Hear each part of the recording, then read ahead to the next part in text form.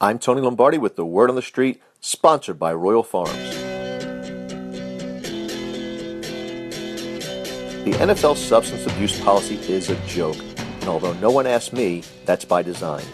Players are tested generally between mid-April and mid-August, and it's usually done when players are all together, primarily as part of the league's effort to reduce the cost of testing. Once tested, players are not tested again for 1 year.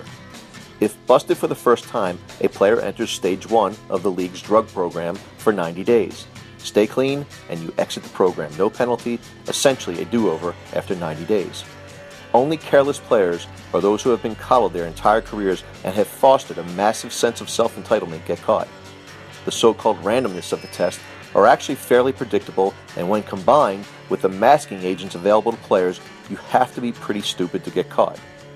But once players pass, they have nearly a full calendar year to unleash their inner Snoop Dogg. You might ask yourself why the league's substance policies are rather lax. Maybe the league thinks that marijuana is by far the lesser evil when compared to painkillers like Vicodin, and with good reason. Let's face it, these players play a brutal sport consisting of men who are bigger and faster and train more vigorously than ever.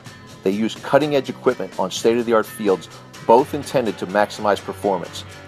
I'm not a rocket scientist, but when you increase mass and you increase velocity, the impact is more violent. The level of pain increases.